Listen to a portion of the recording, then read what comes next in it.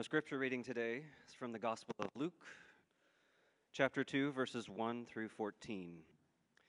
In those days, a decree went out from Caesar Augustus that all the world should be registered. This was the first registration when Quirinius was governor of Syria. And all went to be registered, each to his own town. And Joseph also went up from Galilee, from the town of Nazareth to Judea, to the city of David, which is called Bethlehem, because he was of the house and lineage of David, to be registered with Mary, his betrothed, who was with child. And while they were there, the time came for her to give birth. And she gave birth to her firstborn son, and wrapped him in swaddling cloths, and laid him in a manger, because there was no place for them in the inn. And in the same region there were shepherds out in the field, keeping watch over their flock by night. And an angel of the Lord appeared to them, and the glory of the Lord shone around them, and they were filled with great fear. And the angel said to them, "Fear not, for behold, I bring you good news of great joy that will be for all the people. For unto you is born this day in the city of David a Savior, who is Christ the Lord. And this will be a sign for you. You will find a baby wrapped in swaddling cloths and lying in a manger." And suddenly there was with the angel a multitude of the heavenly host, praising God and saying, "Glory to God in the highest, and on earth peace among those with whom he is pleased." This is the word of the Lord. Good morning. Merry Christmas. It's good to be with you. It is so sweet to worship with all of you. I love having the whole family in on this service. Kids, thank you so much for leading us in song this morning. You did an amazing job. We're so grateful for you and for your teachers who got you prepared to do that, to lead us in worship this morning. We are going to be in the passage that was just read in Luke chapter 2, verse 1 through 14 this morning. And here's the big picture that I want you to grasp and hopefully leave with and continue in worship this afternoon. We have good news of great joy in the gospel of Jesus Christ. There is good news that leads to great joy, and it begins with God pursuing sinners. It begins with God taking a step towards us. When there was no way for us to go towards God, there was no way for us to reach God, and so God reached down from heaven, sent His only Son, who was born to the Virgin Mary, lived a sinless life, and laid down His life on the cross to pay for the penalty of our sins so that we could be reconciled to God. He initiated the reconciliation that we rejoice in. This morning I'm going to be preaching part one of a two-part series entitled Good News of Great Joy. And the message this morning is entitled, "The Child is Born." And I'm very intentional in using the word "the child is born." It's not like a child is born. That's not what we're celebrating. We're celebrating that the child is born. The child that was prophesied of old who would come and take away our sin upon Himself and die for that sin on the cross. The child has been born. God made many promises of old that He would send a child who would live and die for us, and this child is born. We're looking at the story of His birth. One theologian once said that although His birth was like any other child, the child was unlike any other child that's ever been born. We'll get into the specifics of that as we carry on. But I just want to make it very clear up front that there was no other child who could save you from your sin. But Jesus Christ is that child, and Jesus Christ has come, and He has accomplished salvation. Before the child was born, His mother and father went on a journey from Nazareth to Bethlehem. And we're going to look at that journey in just a second. But before that journey, some things took place. Now I'm going to just unpack those quickly. Number one, the angel Gabriel appeared to the young virgin Mary, and he told her the unthinkable, that Mary would bear in her womb the second person of the Trinity, that she would be the mother of the Son of God. Can you imagine? And another angel appeared in a dream to Joseph. We see this in Matthew's account. And he told Joseph that Mary's conception was not the fruit of immorality, but was the Holy Spirit at work. And that this child who was in Mary's womb would save her people from their sins. I mean, it's a mind-blowing reality that Joseph is hearing that the son, the baby that's in my wife-to-be's womb is going to save me from my sins as well as her and the whole world. And I'm going to bring you to where we're at here in verse 1 of chapter 2. It is late in Mary's pregnancy, sometime in the third trimester. Things are very uncomfortable. Birth pains are beginning. Anticipation is welling to look into the face of the Son of God in the flesh, to hold him in her arms. And now this couple is forced to travel 90 miles from Nazareth to Bethlehem. Third trimester. Let's look at this journey. Verse 1 through 3. Look with me. In those days, a decree went from Caesar Augustus that all the world should be registered. This was the first registration when Quirinius was governor of Syria, and all went to be registered, each to his own town. The first thing I want you to see here is that this is a real historical event, this journey to Bethlehem. Caesar Augustus is in charge. He's reigning. He reigned from 31 BC to AD 14. Quirinius is governor of Syria. These are real people, a real place, real time. Caesar Augustus was the grandnephew of Julius Caesar. You've heard of Julius Caesar, surely, famous. Caesar Augustus was not his real name, but he was a real person. Caesar Augustus, what that means, Caesar is emperor, Augustus is revered. So this is his title. He is the revered emperor in Rome at this time. He was the successor of Julius Caesar, who was a revered emperor as well. Caesar Augustus, his real name, Gaius Octavius. He had a pretty good legacy as an emperor in Rome. He had a legacy of peace and prosperity. He did a lot of things towards the public works in the Roman Empire at that time. He was a major part of the network of roads that were developed where Christians, after the resurrection of Jesus Christ, carried the gospel with them, and the gospel just radiated out from Jerusalem. This is a historical event. This is a real registration. It was the first registration under Quirinius. You might be wondering, what's a registration? What's the point of a registration? Taxes, unfortunately. So to make a very difficult family trip even more troubling, now you're paying taxes to Uncle Sam or Uncle Caesar. Caesar had made this decree so that people would bring him gifts, so that they would come and pay him taxes.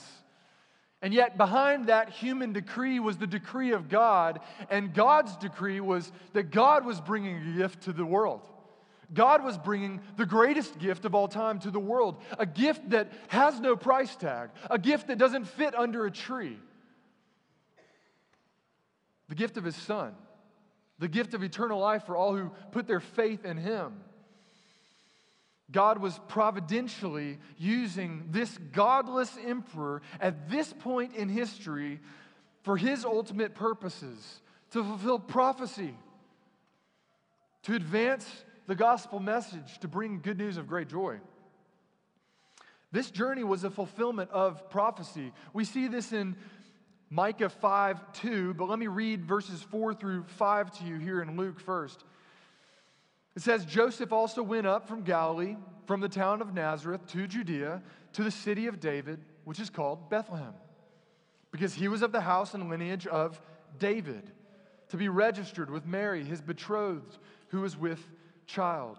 So again, what I don't want you to miss is this is a real historical event, but before this event, before this decree from this ruler, there was a decree in the past. So far past, it was in before the time began that God determined that He would send His Son into the world to forgive sinners through His perfect life and death and resurrection. Micah 5:2 says this, it says, "But you, O Bethlehem, Ephrathah, who are too little to be among the clans of Judah, from you shall come forth for me one who is to be ruler in Israel, whose coming forth is from of old, from ancient days." Jesus, his earthly father was Joseph. Joseph was in the line of King David. The prophecies were pointing that the Messiah, the Christ, would come in the line of King David. But it gets even more specific than that. The Messiah is not just coming into the world and through the line of David. The Messiah is going to be born in Bethlehem. This journey is not just a historical event. This journey is not just the fulfillment of prophecy. This journey was difficult. It was not easy. I just want to remind you of this before we get to the child's birth. Current biblical scholars are estimating that this was about a 4-day journey in total. 90 miles. 4 days, 8 hours a day, and this young woman is traveling on the back of a donkey, uncomfortable to say the least, going a whopping 2.5 miles per hour. But this was the road to Bethlehem. This was the journey God chose to bring the greatest gift of all time to mankind. And they arrived, and the child is finally born. Look at verse 6. The child is born. It says, while they were there, the time came for her to give birth, and she gave birth to her firstborn son, and wrapped him in swaddling cloths, and laid him in a manger, because there was no place for them in the inn. I want you to see this. The child was born on time. Look at verse 6. It says, the time came for her to give birth. See, God is never late. God is never early. God is always on time. And this child was born on God's time. Mary may have made it to 40 weeks. She may not have. But this child was born on God's time. We don't know how many days she was pregnant with the second person of the Trinity, but this child was born on time. The very day, the very hour, the very minute, the very second that God had preordained before time, this child was born, and here he is. And Galatians 4:4 says that when the fullness of time had come, and it had come right here, God sent forth His Son, born of woman, born under the law, to redeem those who were under the law, so that we, sinners, might receive adoption as sons. All of human history from the garden to this point was building up in anticipation. The fullness of time is here. It's arrived. The Son of God is born. Another thing I want you to keep in mind is not only was this child born on time, this child was born to the right person. This child was born to the virgin. And this is very significant. This is a very important doctrine for us as a church. Mary was a virgin. It says in verse 7, she gave birth to her firstborn son. The teaching of the Catholic Church is that Mary remained a perpetual virgin for her whole life until her death, which is a complete denial of Scripture. It's completely false. Matthew 1:24 says, when Joseph woke from his sleep, he did as the angel of the Lord commanded him. He took his wife, but knew her not until she had given birth to a son, and he called his name Jesus. Mary was indeed a virgin, and she conceived through the Holy Spirit Jesus Christ. But she was not a perpetual virgin. She got married to Joseph, and after the child was born, she had other children. Again, the Catholic Church teaches that this was Mary's only child. Not only was she only a perpetual virgin continually, but this was her only child, that there was no other brothers or sisters of Jesus. And that's just not true. The truth is, if you read the Bible, Matthew 12, 46 through 47, Matthew 13, 55 through 56, John 2, verse 12, John 7, verse 3, 5, 10, Acts 1, 14, are descriptive that Jesus had other siblings. And there's actually some points in the New Testament where they're coming to him and they're going, man, you need to chill out a little bit. You're saying some wild things. And he didn't. He just kept doing exactly what the Father had told him to do. But Luke makes it very clear, Mary was a virgin when she conceived. This was a miracle. We celebrate a miracle. But maybe you've heard about the virgin birth your whole life and growing up in church, and you're going, I just don't understand why it's so important. Let me tell you 2 reasons why it's so important. Number 1, it was a fulfillment of Scripture. And if God promised something and it doesn't come to fruition, if he doesn't fulfill it, God's a liar. And God is not a liar.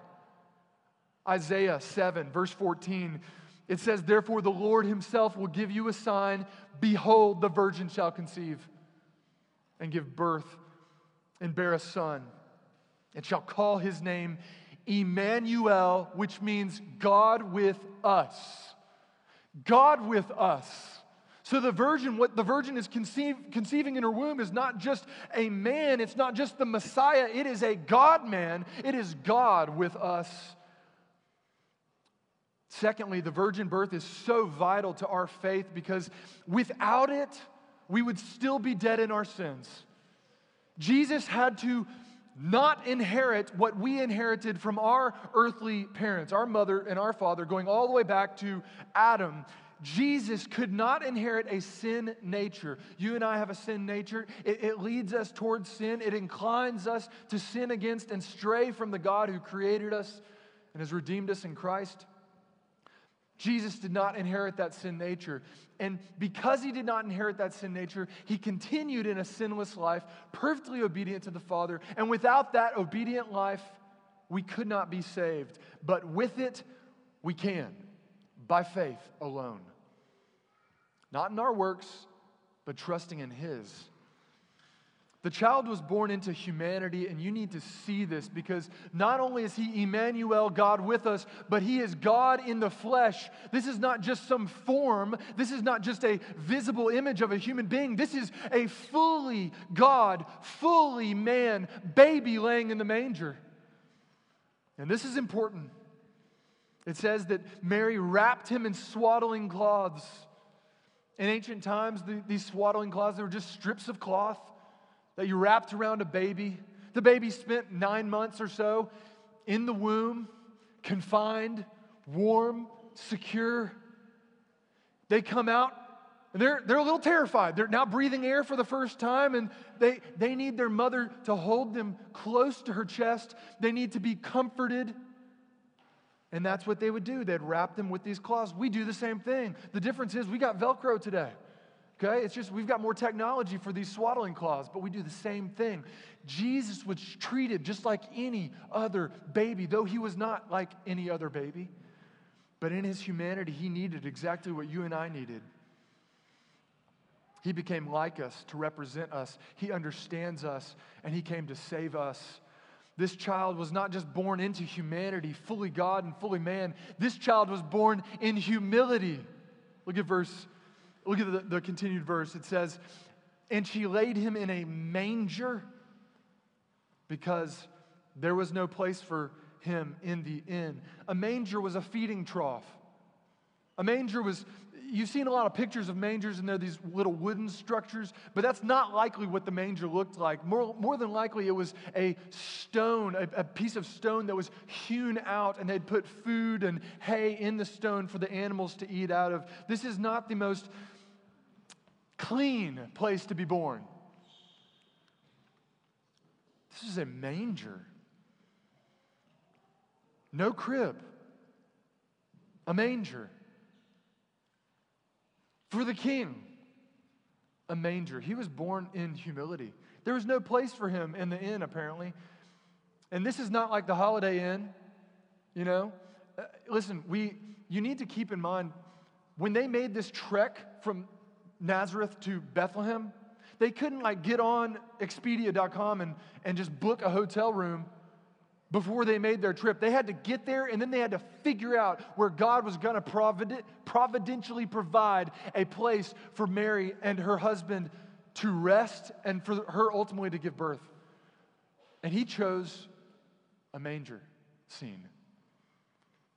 He chose out in the cold.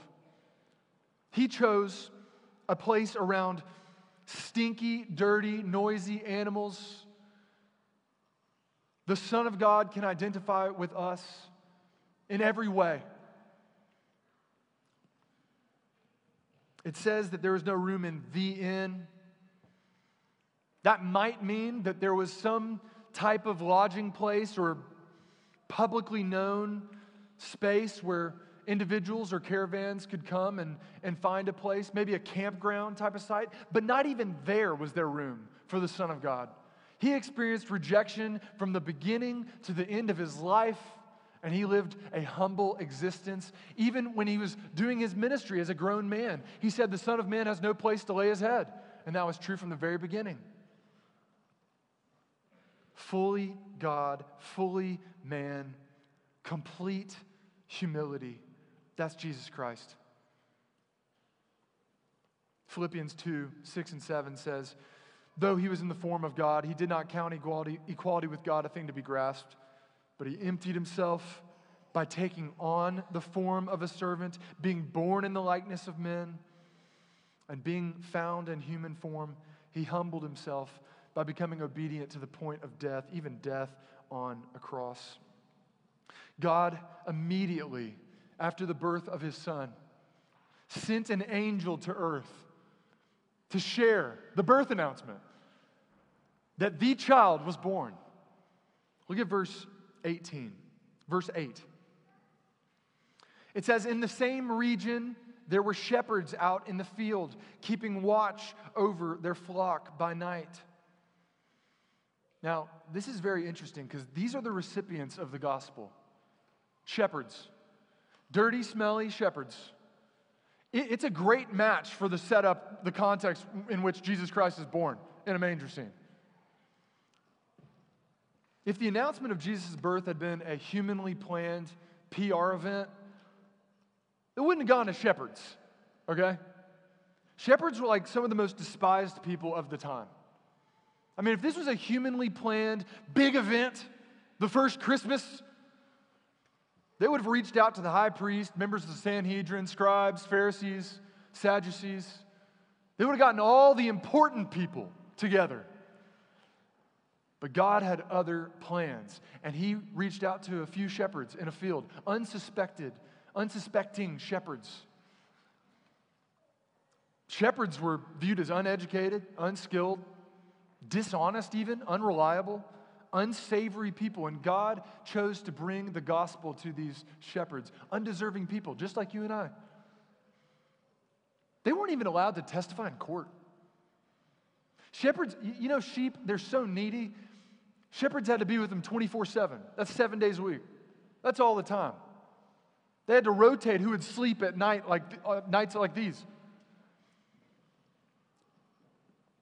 So they couldn't fulfill all of the man-made Sabbath regulations that the Pharisees had put in place.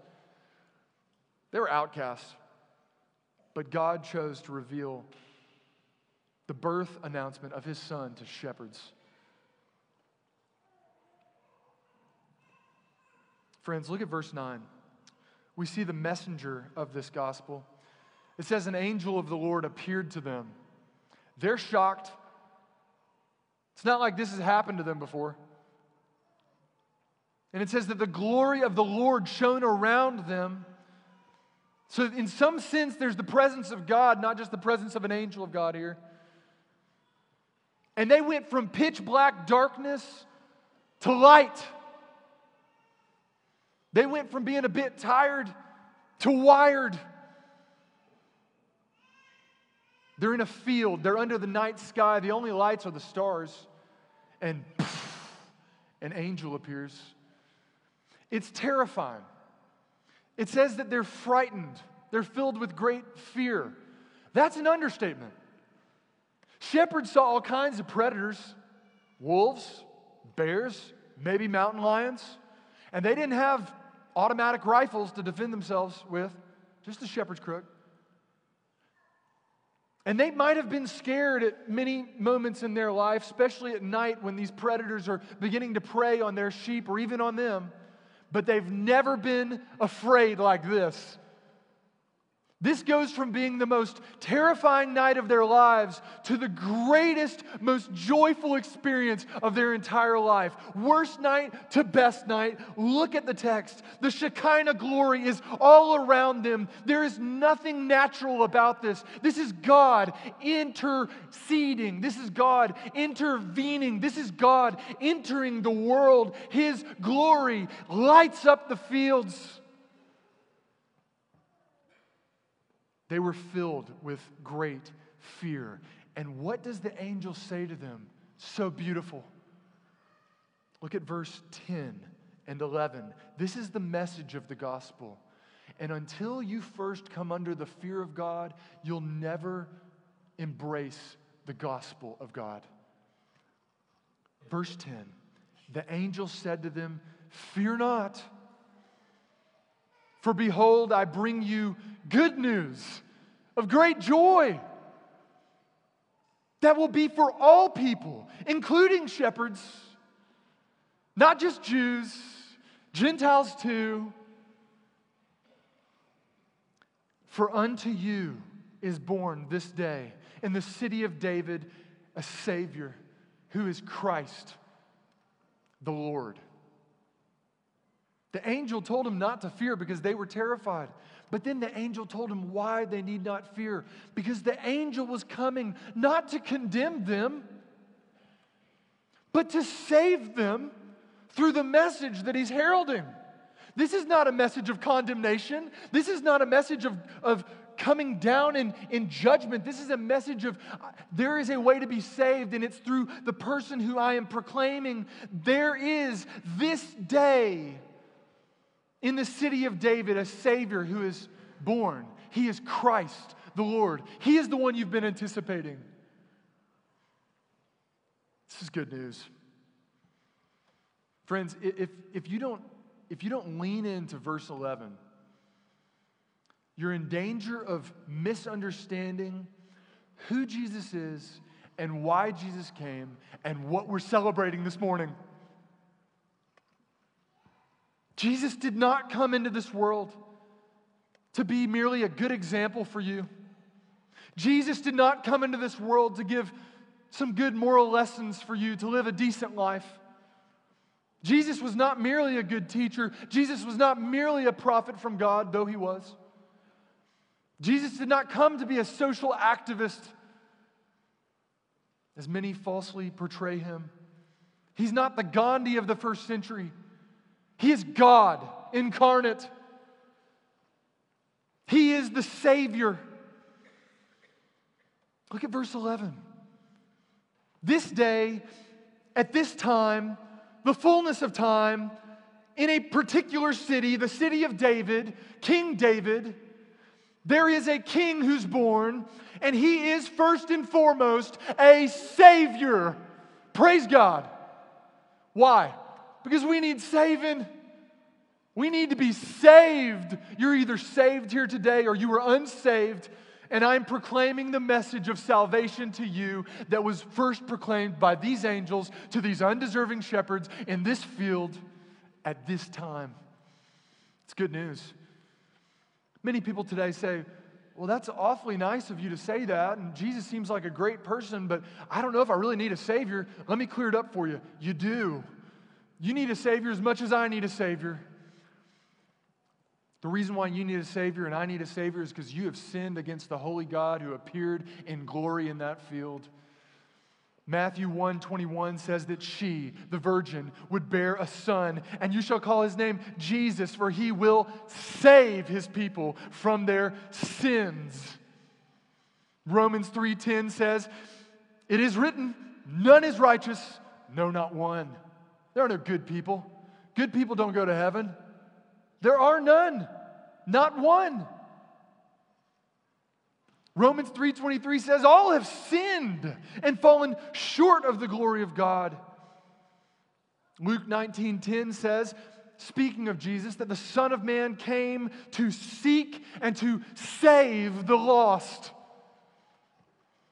1 Timothy 1:15, Paul says, the saying is trustworthy, meaning it's worthy of your trust, meaning what are you to do in response to the gospel? Trust it, to believe it. It's so good of good news, it almost feels unbelievable that God would come to save you, a sinner, and yet that is exactly what He's done. It is deserving of full acceptance, and here it is, Christ Jesus came into the world. Why? To save sinners.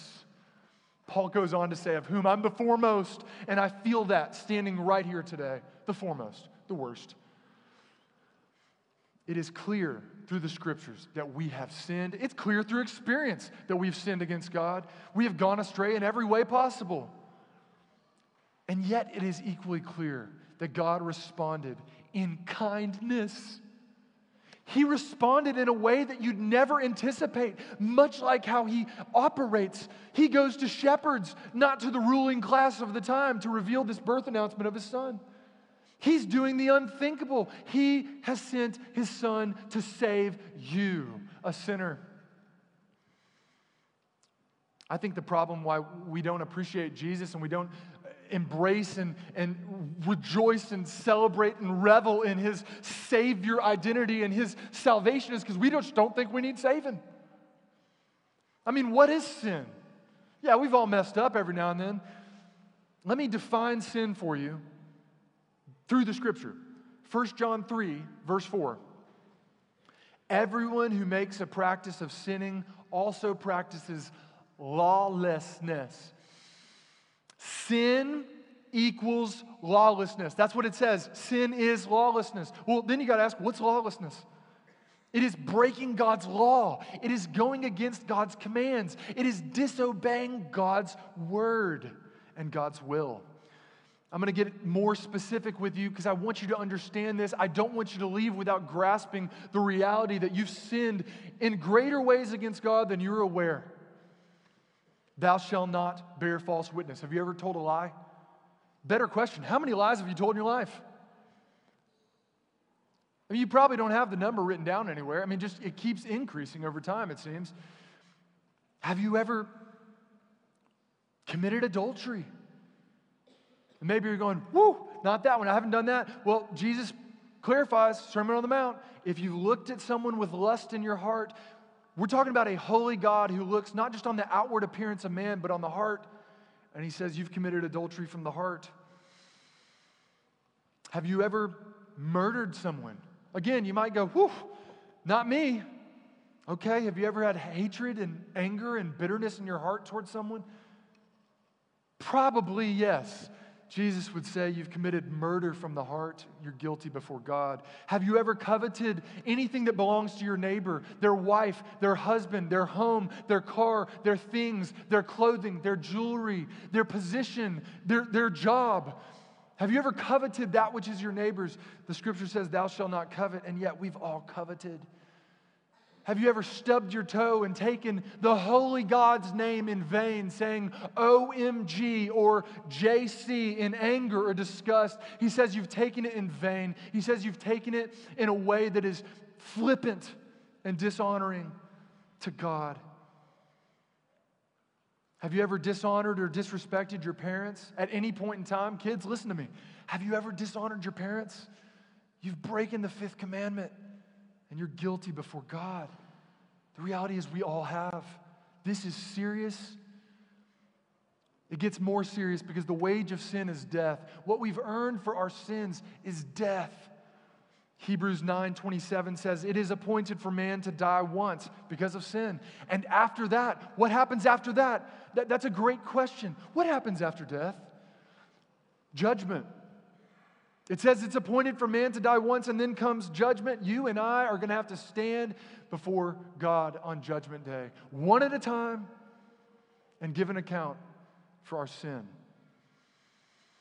Unless we go to God and we confess our sin to Him, We humble ourselves before this humble babe in the manger and say, I'm not good. I need you. You're the only one that lived a perfect life, Jesus. And I'm putting all my cards, I'm putting all my hope, I'm putting all my trust, not 99%, 100% in this child, in this manger, in His perfect life, in His substitutionary death, in His victorious resurrection from the dead, because I can't rise myself from the dead. I just can't do it. And if you can come to that point in your life and go, I can't do it, and you acknowledge that He has, and that it is finished, you will be saved. That's a promise from God. Romans 6:23 says the wage of sin is death, but here's the good news. As you tremble in that truth, the free gift of God is eternal life in Christ Jesus our Lord. That means, number one, it's free. You can't earn it. You can't offer something to God to receive it. This is a gift. Secondly, it means that it's a free gift of God. God has given it. The gift is eternal life. It is to bypass death. It is to be in the presence of God forever. And that free gift, how do I receive it? It is in Christ Jesus our Lord. You have to let go of everything that you think was earning you favor with God. You have to let go of every good work you've ever done that tempts you to trust, well, I'm not that bad. And you take hold of this babe in this manger and you say, without this child, I would perish and spend eternity in hell. It's God's prison without parole. But with this child, and His blemishless life, and His death to pay for my sin, I too will experience the resurrection that He trailblazed for me. Praise God. He is the Savior. He is the Christ. The Christ, the word's Christos. It's the Greek equivalent to the Hebrew word Mashiach, which is Messiah. It's saying He is the anointed one. He is God's prophet. He is God's priest. He is God's king. What does that mean for us? It means that only Jesus, only in this babe in this manger, He's the only one as the prophet who has the words of eternal life. There is no one else that we can go to, but we can go to Him. As the high priest, He is the only one who can intercede between you, a sinner, and a holy God. And it says that after His resurrection, He ascended into heaven, seated at the right hand of God, and He is advocating for you and I as we continue to try to run the race of faith, but imperfectly we stumble, we fall, we sin. And there He is, and He's interceding. He's our defense attorney. He is the king in the line of David, whose kingdom would be eternal. And we are to submit and obey and trust and offer allegiance to no one but this babe in the manger. He's the Lord. And in a human sense, the word Lord means it's a person of leadership and of authority, and that we're to submit to the Lord in that sense, in the human sense. But here it's talking about Yahweh, that He is God. He is the God-man. And He has come to save sinners. Jesus says in John 8:24, I told you that you would die in your sins. For unless you believe that I am He, speaking of God, you will die in your sins. But if you believe that He is Lord and you put your faith in Him, you will not die. You will experience eternal life. Listen to this. Romans 10:9. If you confess with your mouth, no one can do it for you. But if you confess in all humility with your own mouth that Jesus is Lord, and you believe in your heart that God raised Him from the dead, you will be saved. Praise God. The angel tells the shepherds not only who was born, but where He was born. Look at verse 12. This will be a sign for you. you will find a baby wrapped in swaddling cloths and lying in a manger. If they went out looking for a baby in swaddling cloths, they might find a number of babies in a swaddling cloth, but they're only going to find one in a manger that night, and it's the Lord of glory. It's their Savior. It's their Savior. The angel told them this so that they would pursue Jesus, so that they would find Jesus that night, so that they would worship Jesus that night, so that they would proclaim Jesus that night and every day and every night for the rest of their humble existence as lowly shepherds. Look at the response to the gospel in verse 13 and 14. It says, "Suddenly there was with the angel a multitude of the heavenly hosts, praising God and saying, 'Glory to God in the highest, and on earth peace among those with whom He is pleased.'" There's a multitude of angels. Again, the glory of the Lord was enough to light up this field. But now you've got thousands upon thousands of angels that are joining this messenger angel, and they're singing a chorus. And what are they singing? They're singing, "Glory to God in the highest," because God has done this. Man has not done this. God has brought salvation. Friends, glory to God in the highest. This is where we get the hymn that we're about to sing here in a few moments. Angels we have heard on high. And its refrain, Gloria in excelsis Deo, meaning glory to God in the highest. It doesn't get higher. He is the one and only and true God, and He deserves all our worship and praise. This is the first time this song was sung on earth, but it won't be the last. He says, "Peace on earth among those with whom God is pleased." So you've got to ask the question, who's God pleased with? God is pleased to offer salvation to sinners. God is pleased to save the people who the world would look at and say, God would never save this man. God would never save this woman. This person's a wretch. This person's a rebel. This person's done awful things in their life, and God would never save them. And that is exactly who God delights in saving. Listen, there's a category of people in which God saves through Christ. It's sinners. And so, friends, unless, again, we come under the trembling fear of God's holiness and recognize that you and I are sinners, you aren't in that category. But if you can humble yourself before God and said, I've sinned against God in every way and more than I can even think, God takes pleasure in a broken and contrite heart coming to Him saying, I need the salvation that you offer through this child. And I believe He's the only way to be saved. And God saves. And He started and He continues, and He will be done when Christ comes again at the second advent.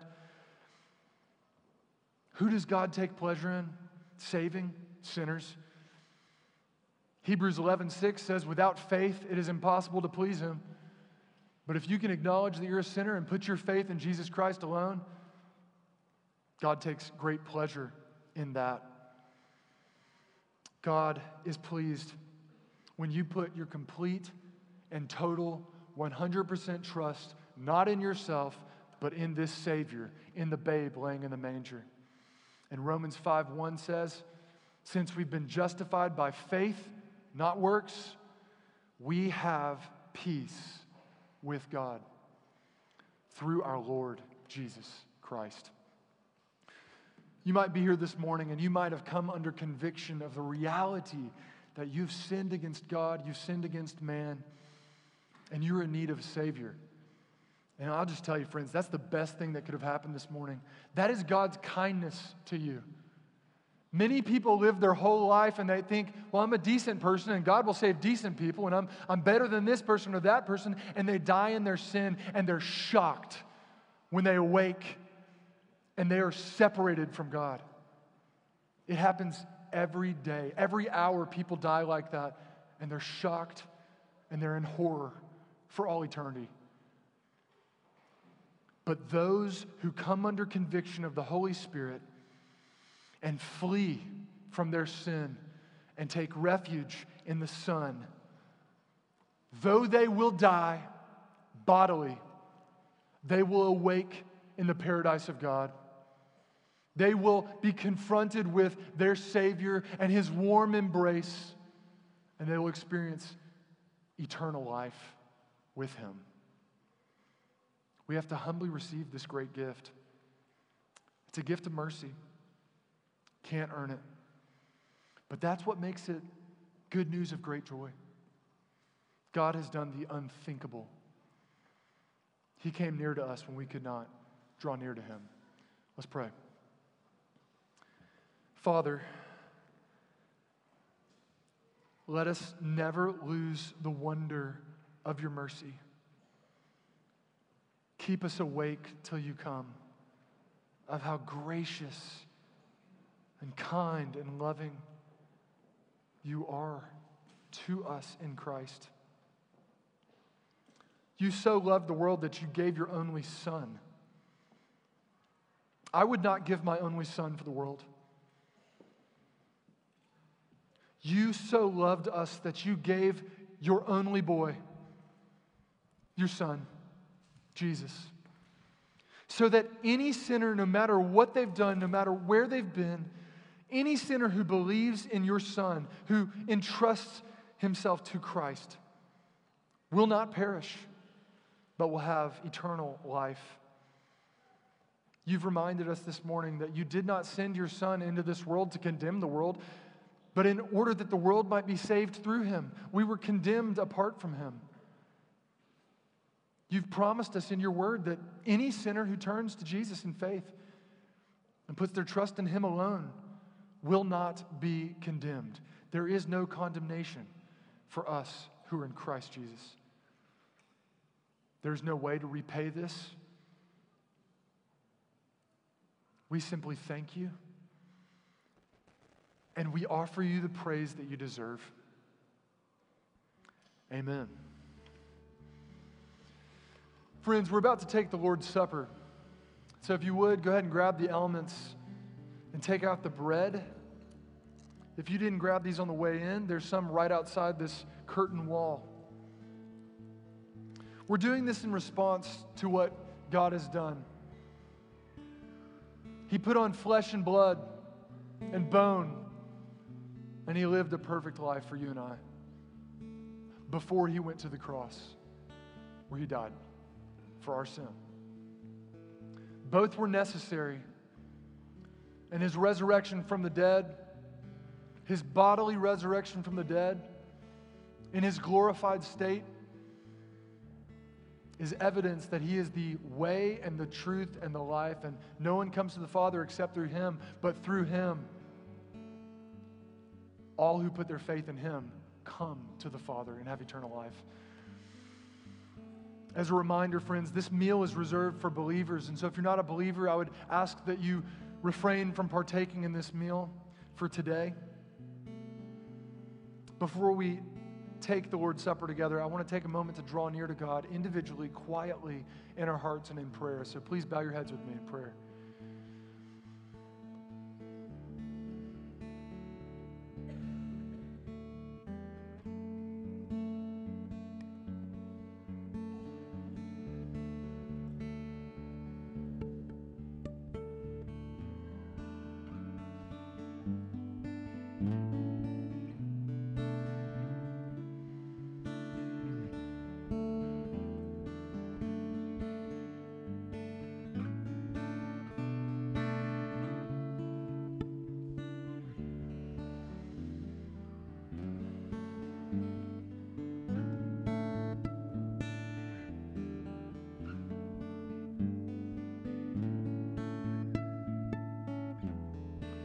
Father, we thank you for sending Jesus.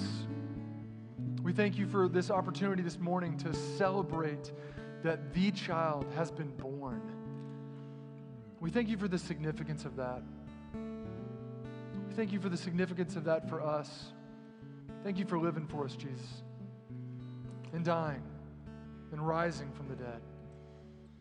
I pray, God, that for those who are in this room who you have stirred to conviction, I pray that you would bring them to faith in Christ, that they might understand what the joy of Christmas really is. It's a kind and loving and gracious Savior, initiating reconciliation to God with sinners. We praise you for this great gift, and we acknowledge this morning that there is nothing that could appear under the Christmas tree tomorrow that is greater than the gift of your Son. Amen.